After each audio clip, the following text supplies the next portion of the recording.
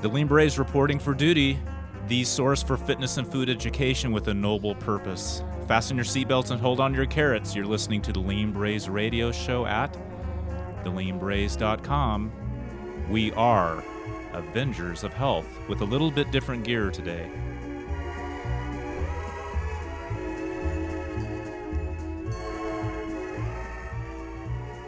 Well, we're on deck in Tucson, Arizona today at the world headquarters of Bonnie Pruden Myotherapy, doing a show called Keep Fit and Be Happy, which was Bonnie Pruden's theme. And we're with Enid Whitaker from the Bonnie Pruden Myotherapy Institute. Welcome to Lean Berets. Thanks for having me. And we've had a lot of fun this weekend going over the life and times of Bonnie Pruden and her work. And for the people that don't know who Bonnie Pruden is, she was one of the fitness icons in America for decades. And I first came across her name when studying the history of back pain with Dr. Krauss Weber. And if you get into Dr. Krauss Weber and the KW test much, you're going to find Bonnie Pruden's name. And it was a really interesting experience opening up that Bonnie Pruden door and seeing what was behind it. And it just... I've been humbled this weekend looking at a small portion of the work that she did. She was busy all her life. She never stopped. Right. And so we're here, this show, we're going to do a couple shows with Enid, and this one, we're going to keep it focused on basically Bonnie's life and work, and then the other show we're going to do is going to get into a little more of the details of the Krauss-Weber test and why that test is important, but we'll reference it a little bit in this show. Actually, it was a very famous test that got national attention and got Bonnie a trip to the White House and all kinds of national media accolades, and lots of stuff developed out of the KW test. But to get into Bonnie... and a little bit about your background. First, you have a BS in physical education, 1960, University of New Hampshire. Right. So you were a active physical education teacher. Yep, and I taught at all grade levels, elementary, college, adult education. Mm-hmm. And then you became acquainted with Bonnie through one of her traveling workshops. Yeah, she was giving a workshop in Concord, New Hampshire, and I went up to see what that lady did Mm-hmm. and changed my life. And she had been in the business for a while by the time you met her. Right. I met her in 1971, January, just about this time. Okay. Now, to trace Bonnie's life back a little bit, you want to give a short description of where she's from and her childhood? Yeah, she grew up in Mount Vernon, New York, Mm-hmm. and she had a book-loving mother and an athletic father, Mm-hmm. and you probably could say that she started her career around 4 when she started climbing out her second-story nursery window and going visiting in the middle of the night. Mm-hmm. And after about the third time that people called the mother up and said, "Come get this kid," Yeah. her mother really got worried and took her to the doctor. The doctor said something very important. There's nothing wrong with this child that discipline and exhaustion won't cure. Put her in the Russian ballet school. Mm-hmm. So she was enrolled in the Russian ballet school, and 3 times a week, and she didn't have the energy to climb out the window anymore. Which is an interesting point, because we'll spin this back to the current and why the Lean Berets are interested in studying the history of fitness. When we really dig into the archives, we learn that much of the best information on health and fitness is actually older. It's not something cutting edge. It has laser technology. It's what people were using decades ago. And Bonnie Pruden was a product of the golden era of fitness, which was from 1885 to 1920. But because of her birth date and the people that she was around and who she trained under, she was able to learn the German system, and she studied with the Swedish fitness school too. Finnish. The Finnish, yeah. Yep. So a lot of these historical, the Turner Halls, those types of things that we've been talking a little bit about, she knew and used and brought forward. And so today we have all these kids that have energy, and what do? We put them on Ritalin and drugs. And for Bonnie's generation, it was a little bit different approach. And look what came out of it. Right. Well, in those days, you walked everywhere. There was no television. Mm-hmm. Sometimes they had a phone. You only used the car on weekends, and the father drove. Right. Otherwise, the car was in the garage. Mm-hmm. and she built all of her equipment that she designed after the things that she did in childhood, like walk on the fence, jump over boulders, walk along the sides of things. So she recreated her childhood activities in very simple equipment that could be used in hundreds of different ways depending on who was using it and what they needed to accomplish physically. In her 1959 fitness book, which I found a hardback copy to, she has a whole section in the back on how to build your own pull-up bar system and a balance beam system, which was really interesting. When I looked at those, I remember sending the picture out to my friends, that those balance beams that she had they looked like 4 or 5 feet off the ground. They weren't 2 inches like today. There were a few inches, and then others were. Yeah. Yeah, she even had ropes in the air that they walked along. Oh, they walked. Yeah, the slack lines are big now, so that's the webbing. But so she was doing it with ropes. That's interesting. Yeah, she did a lot with the sawhorses as well, I noticed. Yep, sawhorses. Those were like fences. Okay. That you jumped over, or if you were little, you crawled under them. Mm-hmm. And we used to hang tires from them too, so the kids crawled through the tires. So you could use them in just numerous ways, depending on how good your creativity was. Mm-hmm. So that's one of the things I like about Bonnie Pruden's work is she was very much for the people. From what I know, she wanted people to have ownership of that at home, and she did a lot of books and articles and TV shows really targeted for the family fitness. Well, the way she started out was that when her daughter went into public school at about the 3rd grade, she went to see what the physical education class was, and it was a game.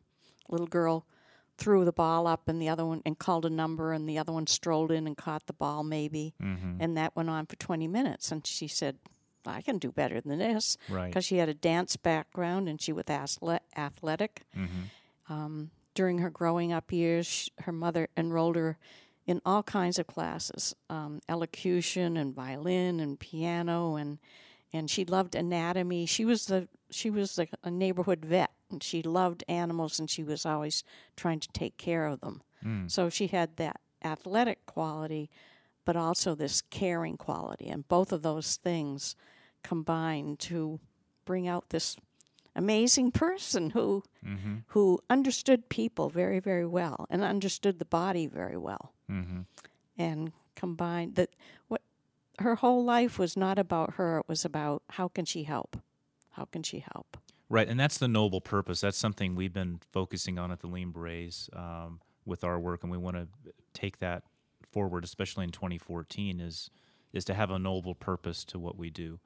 And for her, we were talking about this the other day, she was very patriotic, and she recognized the diminishing fitness as a national security crisis, which was, we'll get into more of that with the KW Krauss-Weber test show, but there was a national concern in World War II, and coming out of that we weren't fit enough to do a good job defending ourselves. So she had a noble purpose to her work and really wanted to help America, not just get on TV. And right. When after she saw this, her daughter's gym class, she said to each of her girls, you invite 5 friends and you invite 5 friends, and we'll meet in the Girl Scout house, and we'll exercise. And that night, 2 mothers called her and said they didn't want their girls to exercise because they get muscles. Some things never change. So Bonnie, being Bonnie, said, well, under every curve is a muscle, no curve, no muscle, no curve, no curve, no boyfriend. And in those days, the thing was to get married. Right. So instead of calling it exercise, she called it conditioning because nobody knew what that was. And now, look, that's kind of the term, right? Right, yeah. So she was, let's see, she was born in 1914? 1914, Just to place her life on a timeline. It's hard to know where to start with Bonnie Pruden because there are so many layers to her, and her work volume. Being here, looking at her archives is just immense. I mean, she touched so many different areas of fitness. One thing I'd like to mention, though, is she was a world-class rock climber in an era that had very crude or rudimentary safety protection equipment compared to the exotic alloy carabiners of today and fall prevention that the climbers have. She was climbing in some like Converse shoes and hemp ropes and tying her own knots. And her husband actually invented a piton. It was called really? I think it was called Dick's Piton, yeah. I have one in the other room. I'll show you. Oh, well, we'll have to get the climbing gear out. So she met Dr. Hans Kraus through climbing in that climbing area in New York, like the Shawangunks? Shawangunks. Shawangunks, yes. Gunks, they're called. Right. The Gunks, yeah. Yeah. And by some sources, she's still considered today potentially the best climber in America, period, because of what she did with the equipment she had. The modern day female climbers really revere that. She had the body to do what she wanted to do. When she married, her honeymoon was the Matterhorn, and that was after one lesson and a pair of new boots. Oh wow! And so that was her introduction. And her husband was a climber and a skier, so those are the things that she started doing with him. When she was just 23, right after she got married, they were up in Vermont at Suicide 6, and she had a pair of skis. She'd never skied, but he said, "Oh, you can do it, Bonnie. You know, you've got good balance. You're a dancer." So she started down the hill, but she didn't know how to stop. So she sat down, and there happened to be a rock under where she sat. So it exploded her pelvis, and it was fractured in 4 or 5 places. So she was strung up in traction for 3 months. And after she got out of the traction and out of the casts and everything, she was very, very weak, almost as if, she had never done anything. And one day she was sitting on the side of the bed, and there was some music on, and she started tapping her feet. Then she moved to the chair, and she made some more movements.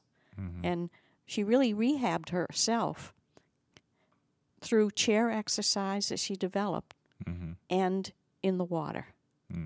And they had told her she'd never ski again, she'd never climb again, she shouldn't have children, she'd always limp. So she thumbed her nose at them and went on. And proved all that wrong. Yeah, and became the first woman to have a National Ski Patrol badge. Really? Yep. And then after that, she thought, well, you really need to be fit to ski, not the other way around. So she developed what was called the Adelpate Ski Club in that area, in the Westchester, New York area. And she had 1,000 kids go over a period of 11 years. And it was a dry ski school. They had their boots, their skis. Everybody had the same color shirt and pants, so they were a team. And they did all of her exercises, but on skis and to music. Oh, wow. So nobody ever had a fracture or anything in those 11 years that all of those kids went through ski school. They were from 8 to 18. Well, this is one of these many areas that we can peel back just as we decide to in the show, but she used music extensively. And as we have studied history, we have found that to be prevalent in the classical physical education approach, where they use that 4 to 8 count and marching beats. And having done the workshop with myotherapy in Tucson last November, we did a lot of exercise with music and the waltz music. And it was just really interesting because you're using music not as just background noise, but as like a metronome beat count. And she was good with that. Well, she lived by 3 things: change, challenge, and music. She really understood Americans. She said they'd do anything to music. So she never did one exercise more than 8 or 16 beats for a number of reasons. Didn't want to be bored. And when you change the exercise to a different part of the body or using the body a different way, you're not going to get that soreness that you get with so many other physical classes that you might take in the gym or aerobics or so forth. And then the challenge part of it was you can take a basic exercise and change it so it's more intense. It it allows you to develop stronger areas depending on what you need. So you just vary the intensity of it or change it a bit. And then the music lifts the spirit. It keeps everybody on the same beat. You don't have to count. The music tells you what to do. It tells you whether to skip or to do slow catwalks or whatever needs to be done. You were showing me a little choreograph lesson that Bonnie taught you, and actually taught all the myotherapists that you actually had a school at one point where people came through and did myotherapy. We'll talk a little bit more about myotherapy in a minute. Well, she always had a way of simplifying whatever she was teaching so that everybody could understand it. But it wasn't dumbed down so that you felt like an idiot. Right. It was practical. She had uncommon common sense. Right. And another layer with her is she had a way with words. You said she always knew what to say, and you never knew what she would say. Right. No matter what the situation. And for people that don't know, I mean, she's a fitness icon. If you don't know Bonnie Pruden, you really need to get into the books and research her. We have some stuff on our website that will tie into this show. But, I mean, she was a person that taught 1,000 people at Madison Square Garden. And when she started those with the 10 kids, in 6 weeks there were 75. And then a few weeks after that, there were hundreds. So she had a real gift with people. Yes. And with making things appropriate and fun. She said, if you're going to exercise, you better be having fun at the same time. Right. Something we talked about before the show, there's kind of two camps if you go back in the history of PE, where you have the more structured exercise, which faded around 1920, and then the play and the sports and games came in. And Bonnie was one of those people that seemed to have a balance. She could mix both. She understood the structured part and how important that was because she was raised in that environment. But she also knew how to do play and games and make it fun for everybody. And she got the best out of both worlds, I think. There's a difference in Bonnie's program and other programs, I think. Once you understood and knew the basic Bonnie Pruden program, you could adapt it to any age group or ability. It didn't matter whether it was prenatal and baby exercise or whether it was nursing home or assisted living kind of thing. She did workshops for the or programs for the emotionally and physically challenged. She did a talking book for the blind called Physical Fitness for You. So she really knew how to take something basic and make it applicable to every single age group.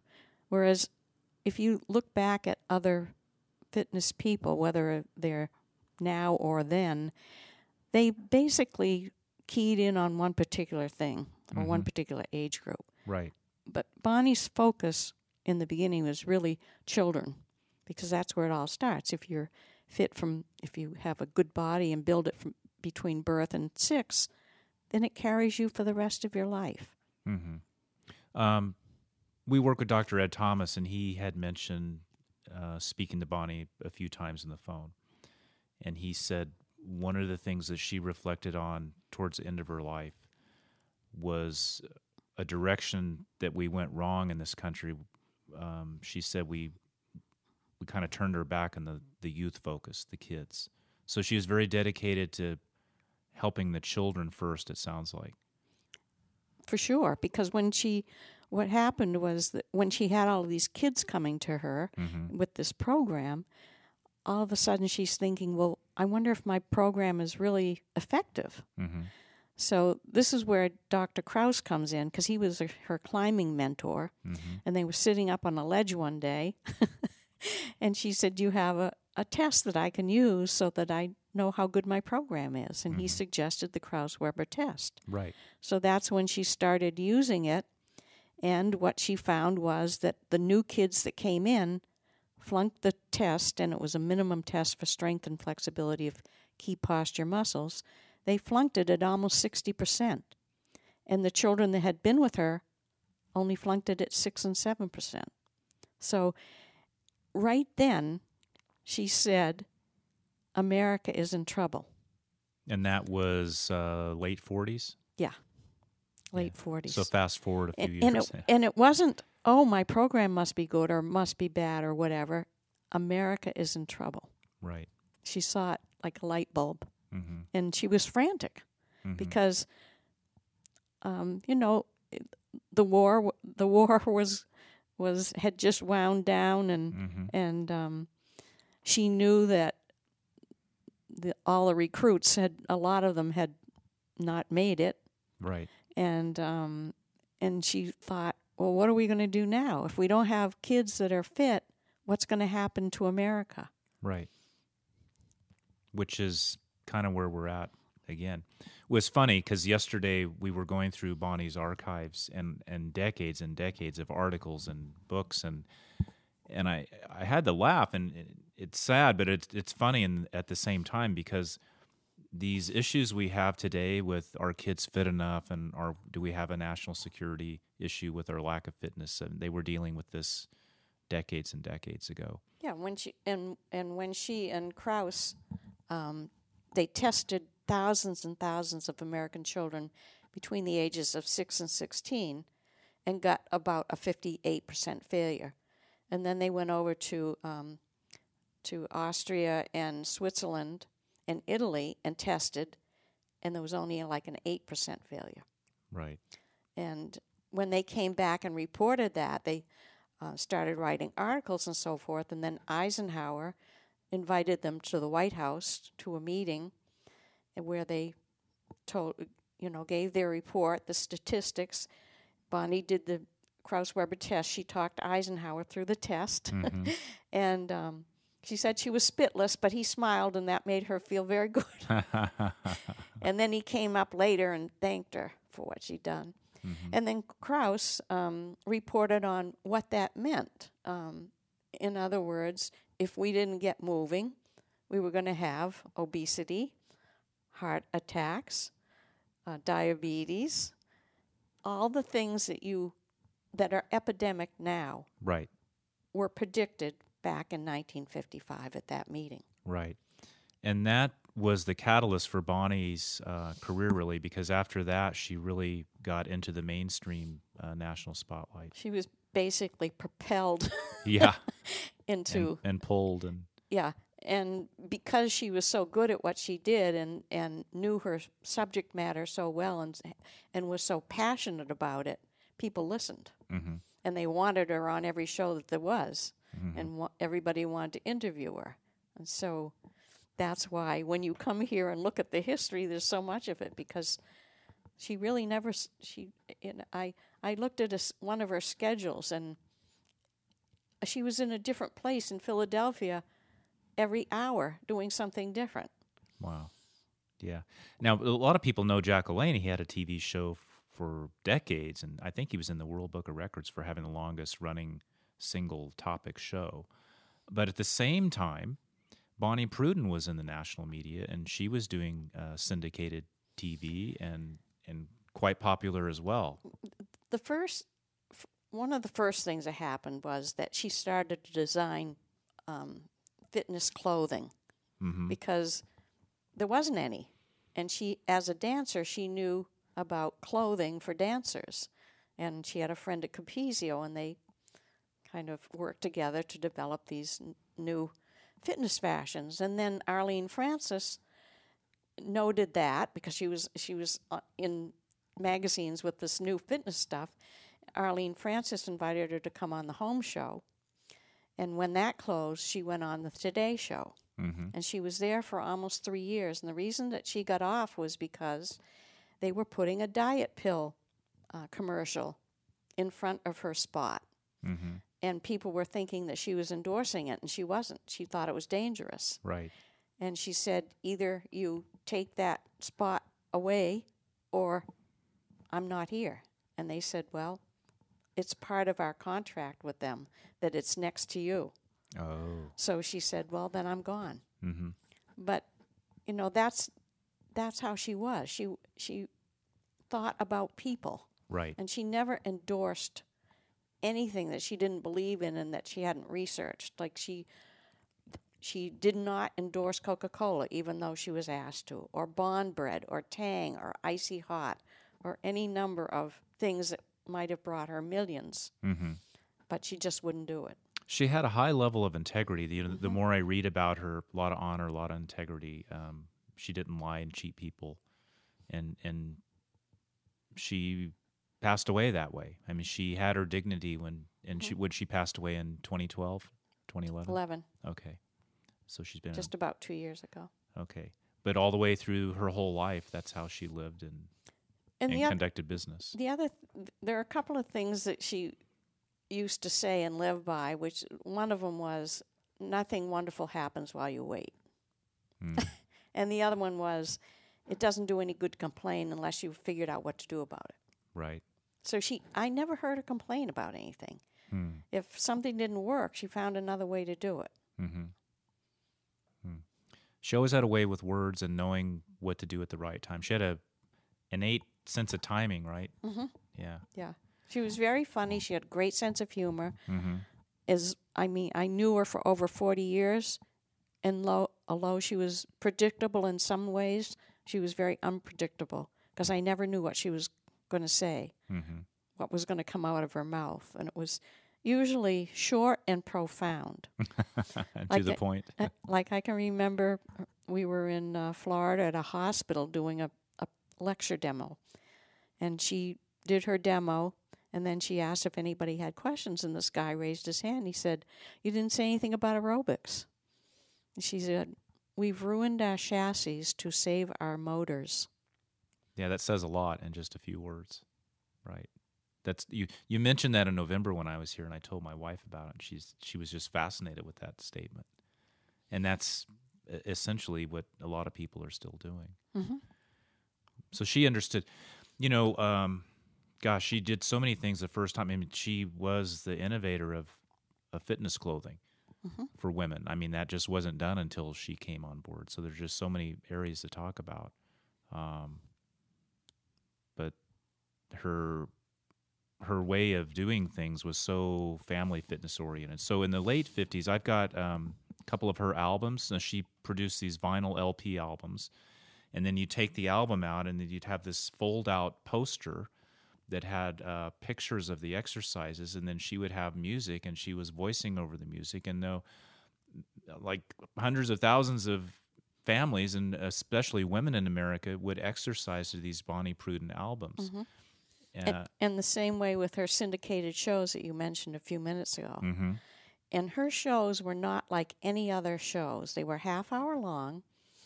They had a mailbag segment where people wrote in and she answered their questions.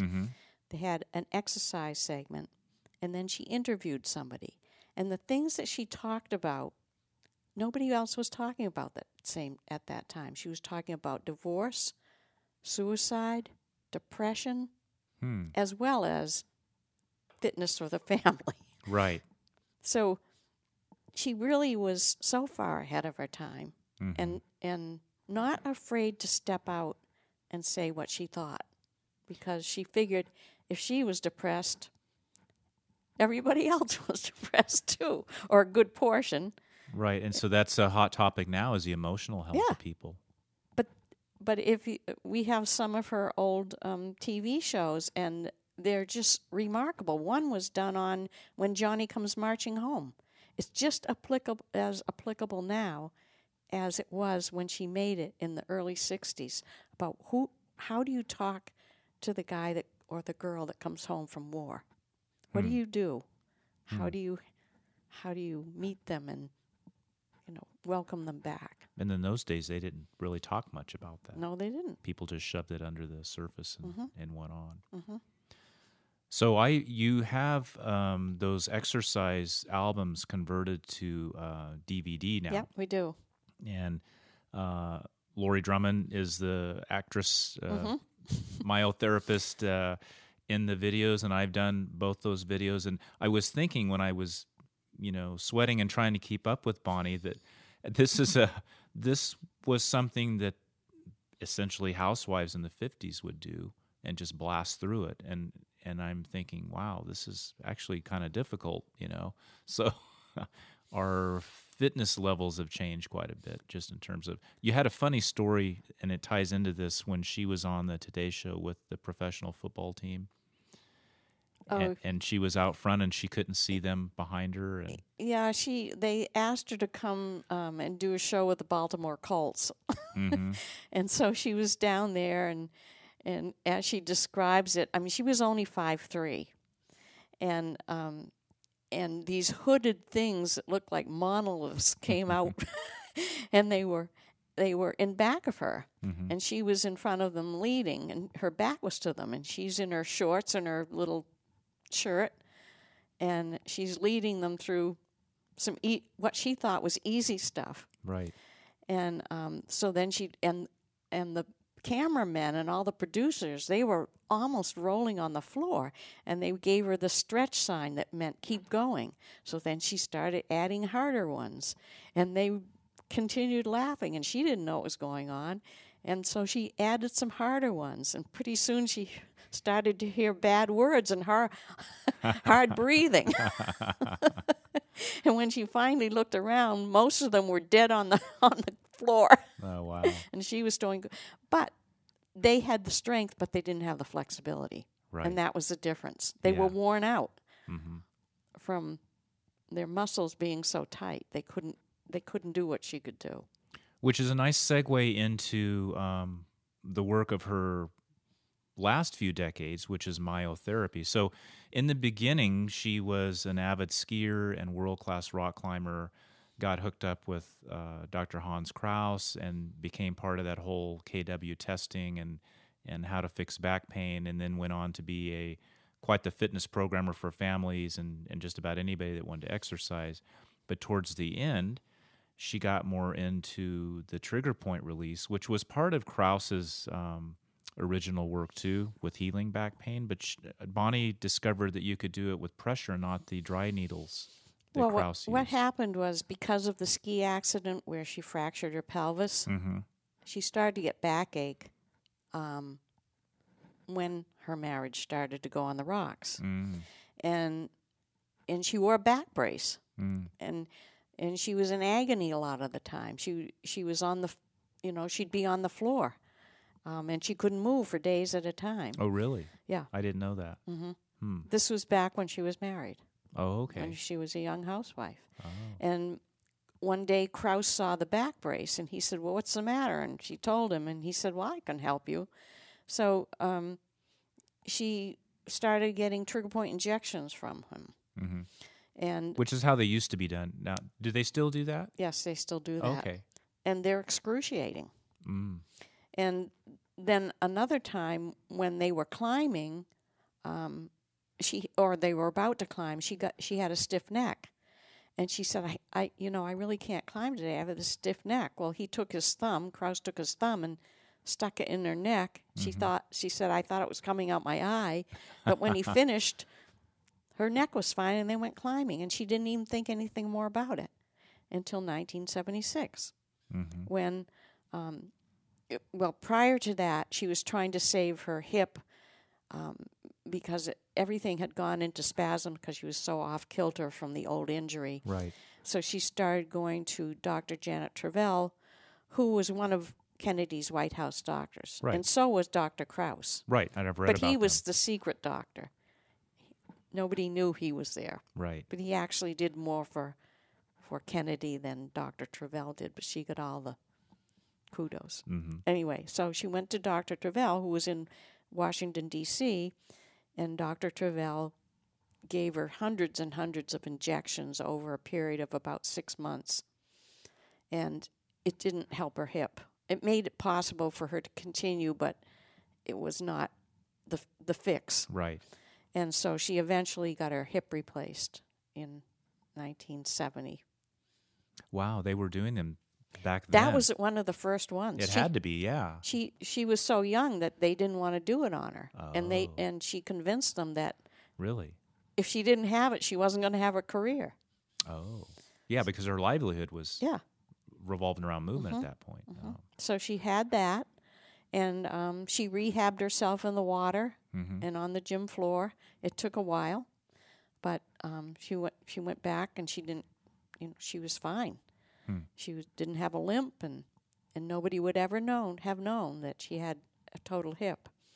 And then in 1980, the second one went.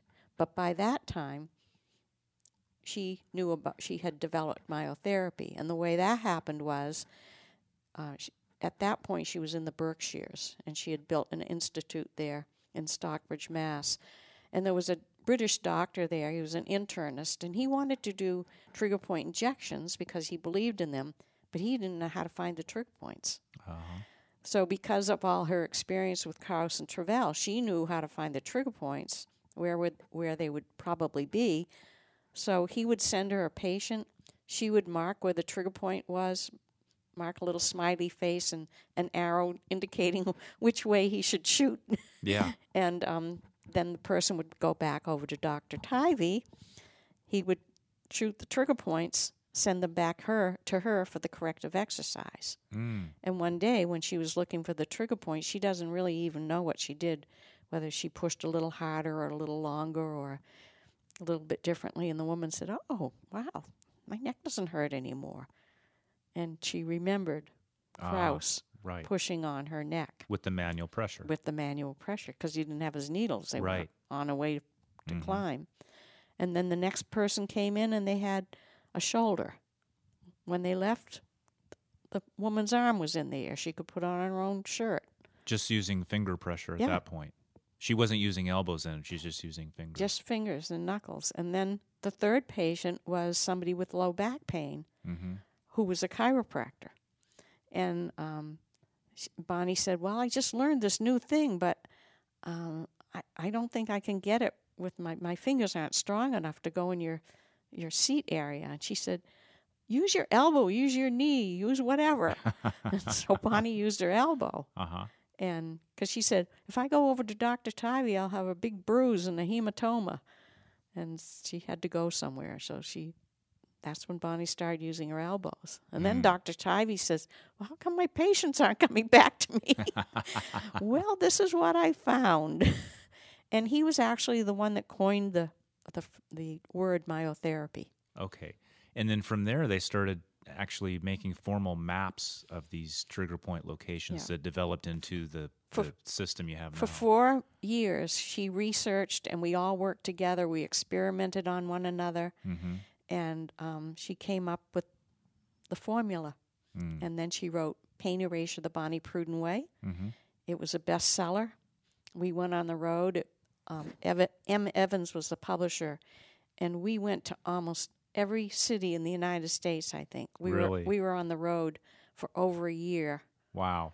With that book. Nonstop. That was 1980. 1980, yeah. And it's still a good book. I read it a couple months ago. It's still in print. It's never been out of print, so it must work. And then 2 years later, she wrote Myotherapy, Bonnie Pruden's Complete Guide to Pain-Free Living. And that really has a focus of occupational and sports-related injuries.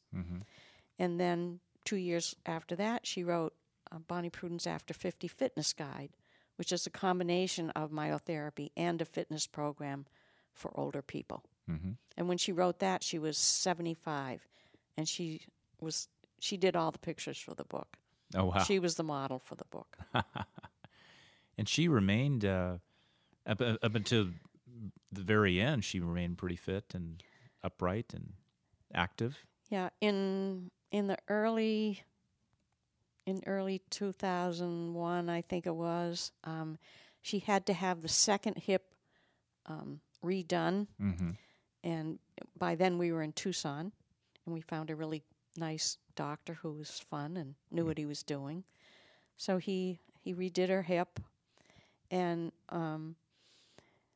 mostly she had to use the pool. So we would be in the pool for an hour every day, and even in the winter it was heated, and that's the way she got most of her exercise for the last 10 years of her life. Which is another layer of Bonnie Pruden, because there are a lot of people that specialize just in aqua aerobics or aqua exercise, but we could talk probably for days just on her water exercise programs. Yeah. After her second hip, which was in 1980, she developed a water program just for hippies, she called it, a water program for hippies, rehab.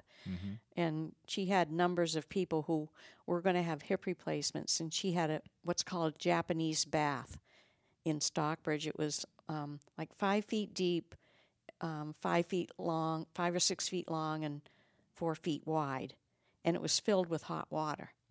And so she would do the myotherapy, get them into the Japanese bath, show them what to do, and one of the myotherapists would get in with the person, and then they would have their aquatherapy, and then they were ready for their surgery because their muscles were still doing well. And the water allowed them to do well because it takes the pressure off everything and the weight off everything. It offers resistance.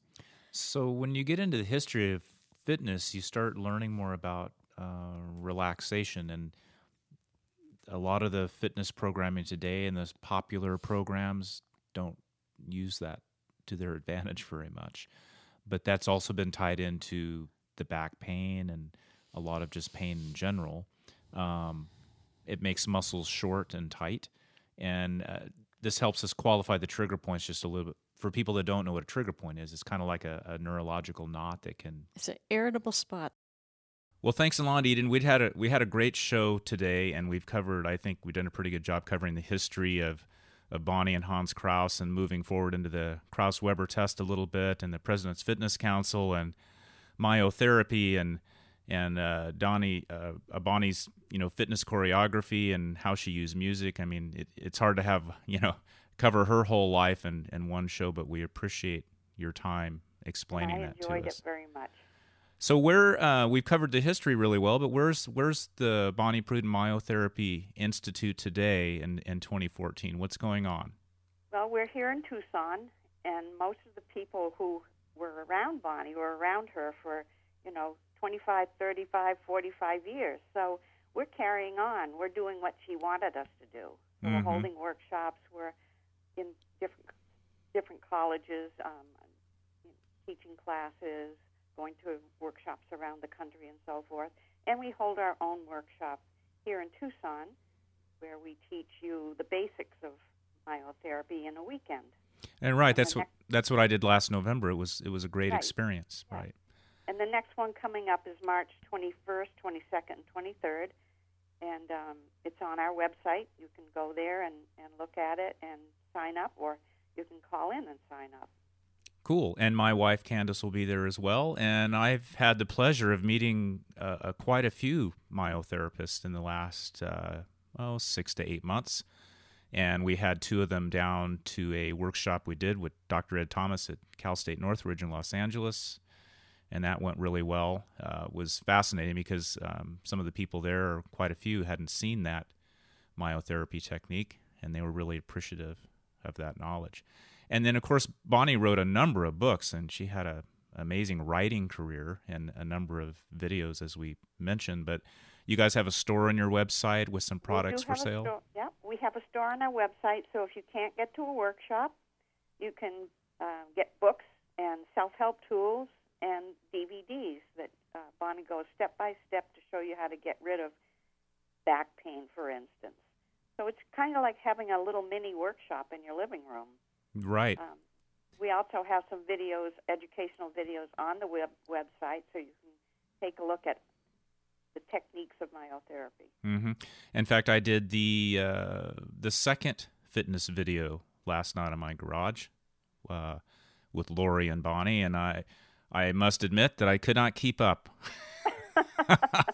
That's a tough one. So if you have you might want to reconceptualize the 1950s, 1960s American female at home and what she was capable of doing, because the movements are very crisp.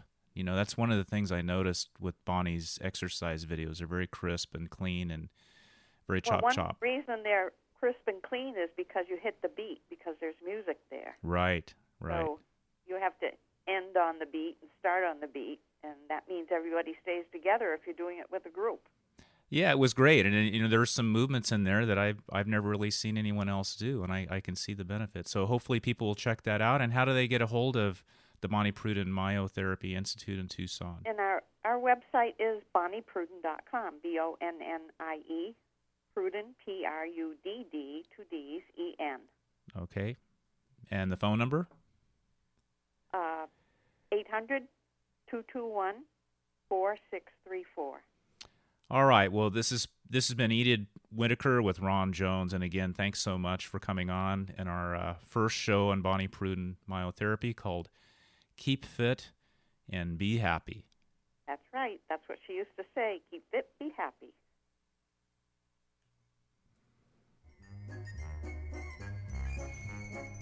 You've been listening to Lean Braze Radio Show at theleanbraze.com. Music today provided by Henry Mancini. Until next time, keep moving for a noble purpose. No excuses.